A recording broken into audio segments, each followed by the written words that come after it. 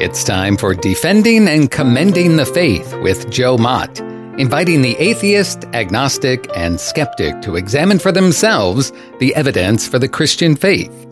We are all limited by what we do not know and by the things we think we know but are not true.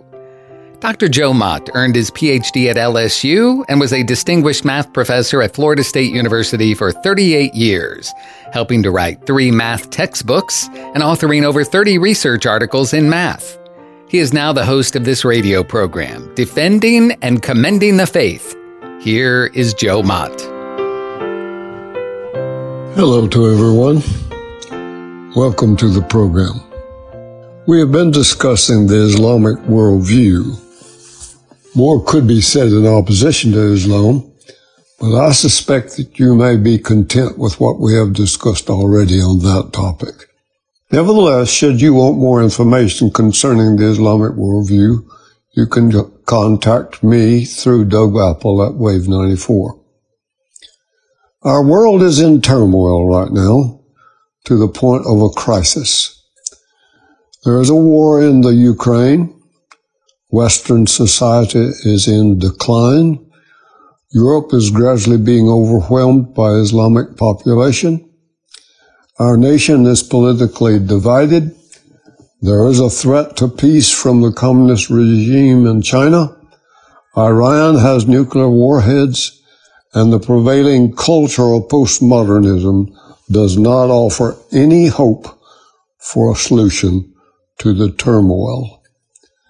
I intend discussing some of the things that contribute to the turmoil, in particular the woes of communism and that of the philosophy of postmodernism. The Chinese communist/Marxist atheistic regime is presently becoming a strong economic and military power, but their history reveals them to be guilty of killing over 100 million people in the 20th century. No question about it. They have forgotten the moral law, and you cannot expect them to be gentle with the people who oppose them. Any regime that operates by the worldview of Marxism eventually will fail. Why do I say that? Because it violates some basic life principles like the suppression of truth. Romans chapter 1 verse 18 says, "The wrath of God is revealed from heaven against all ungodliness and unrighteousness of men who suppress the truth in unrighteousness." Our educational system in America also contributes to the turmoil. It has sabotaged the young people in the U.S. I fear that it is because the National Education Association, NEA, puts its political interests ahead of the students. The NEA has played a role in politics since its founding, as it has sought to influence state and federal laws that would affect public education. And their political activity has been a source of controversy. It has emerged as a factor in American liberalism, while NEA has a stated position of nonpartisanship. It almost exclusively supports the Democratic Party. But our educational system in America has gone downhill for some time, and I think the NEA is partly to blame. The students know no history prior to their birth. They know nothing about what made America great. They know nothing about our Christian heritage, and they know precious little about the Constitution and our justice system. They are totally ignorant of the history of World War II, and in particular of the history of the Communist Party in the USSR, in China, Cuba, and in Venezuela. Thus, they are susceptible to being deceived by Marxism's present rhetoric of claiming to aid oppressed people. Everything in life has the potential of being either a benefit or a bane, a blessing or a curse. The turmoil in the world is very likely to be a bane and a curse. So, is there any hope for the followers of Christ? I think so. Scripture speaks to the issue of turmoil and crisis. 1 Peter 3:15 says for the Christian to always be ready to give a defense to everyone who asks you for the reason for the hope within you. Perhaps no individual is asking you right now why you have hope, but the situation requires you to respond. Psalms 42 verse 11 asks, "Why are you cast down, O my soul? Hope in God." Psalm 121 declares, "From whence comes my help?" And it answers, "My help comes from the Lord, who made heaven and earth." Philippians chapter 4 verses 6 and 7 is a priority scripture regarding the turmoil in the world. It states, quotes, "Do not be anxious about anything, but in everything by prayer and supplication, with thanksgiving, let your requests be known to God, and the peace of God, which passes all understanding, will guard your hearts and minds through Christ Jesus," end quotes. The Apostle Paul's command to let your requests be known to God appears as Paul prepares to terminate his letter to the church in Philippi. Paul's instruction and the accompanying promise must have brought encouragement to the believers because they were likely undergoing persecution.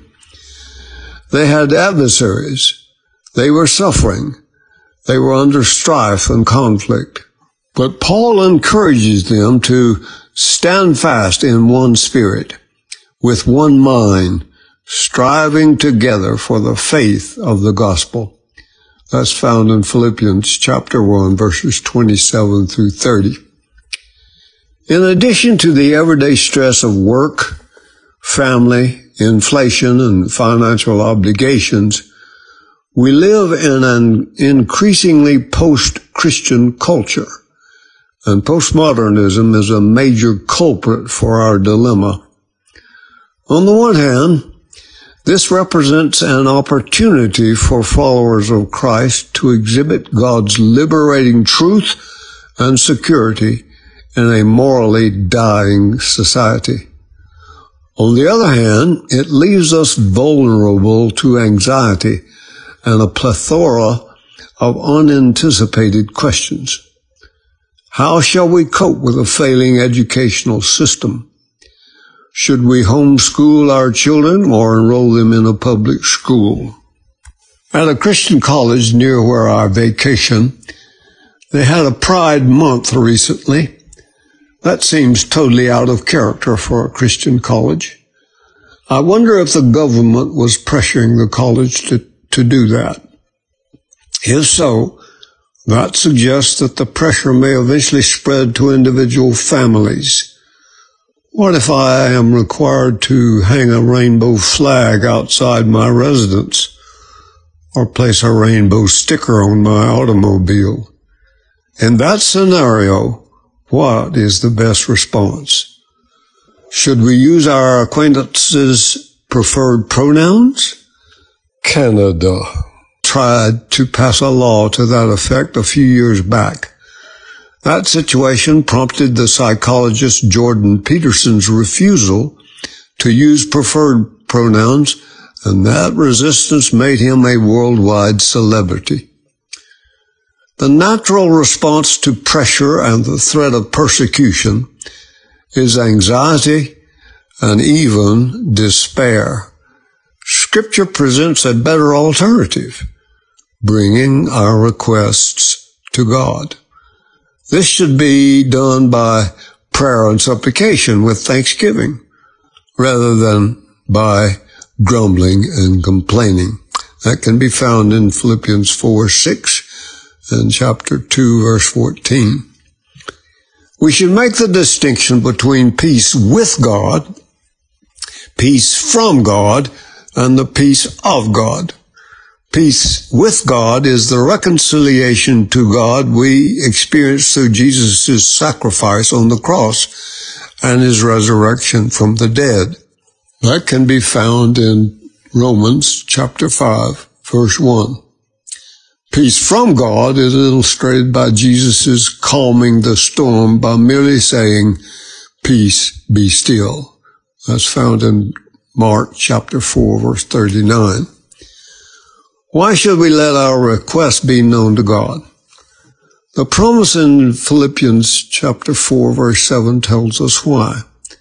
The peace of God acts as a safeguard against anxiety, protecting our hearts and minds. Worry and anxiety is an intruder that seeks to destroy us from within. But the peace of God is a shield. Proverbs chapter 4, verse 23 reminds us to keep our heart with all diligence, for out of it, the heart, flow the issues of life. Isaiah chapter 53, verse 5 implies that Jesus paid the price for our peace on the cross. He himself is our peace offering. That's found in Ephesians chapter 2, verses 13 through 15. Peace with God and our trust in him proceeds to peace from God of calming the storms in our lives to the gift of the peace of God.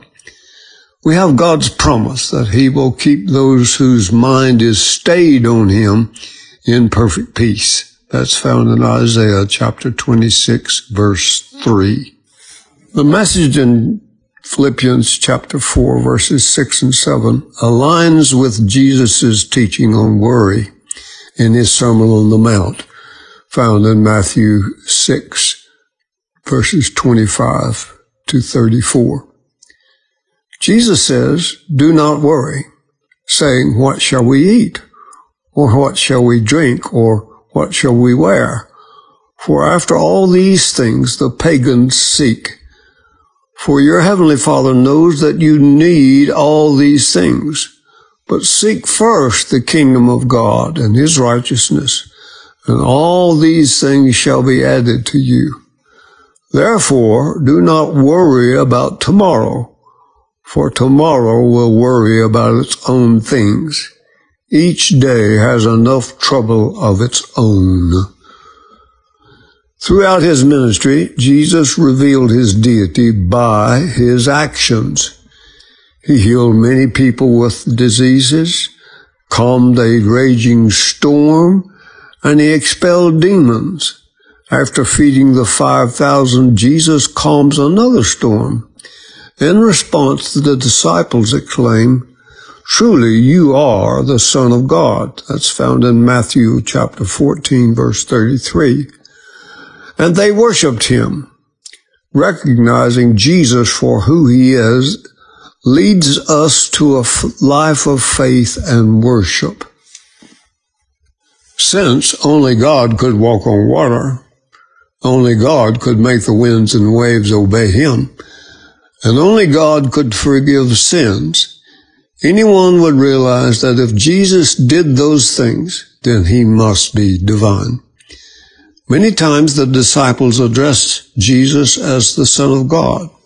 Those can be found in Matthew 16, verse 16, chapter 26, verse 63, chapter 27, verses 40, 43, and 54. In calling Jesus the Son of God, the disciples were acknowledging his deity. The designation Son of God was a way of saying Jesus possessed the same nature as God. Jesus is truly God Almighty over the wind and waves, and that shows us that he can calm the storms in our life. Our response to Jesus should match that of the disciples, placing our trust in him, praising him for who he is, and worshiping him by devoting our lives to him. When our focus is on Jesus and not on our circumstances, we can say, quotes, "Truly, you are the Son of God," end quotes. just as the disciples did after he calmed the storm. Allow me to close this episode by reminding you, exercise daily, walk with God.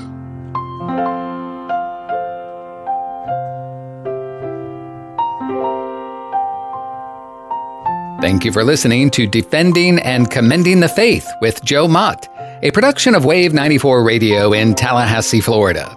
If you have any questions or comments for Joe, please forward them to Doug Apple at Wave94 at this email address, dougapple@wave94.com. And be sure to join us every Monday evening at 6:45 p.m. on Wave 94 and subscribe through your favorite podcast app, Defending and Commending the Faith with Joe Mott.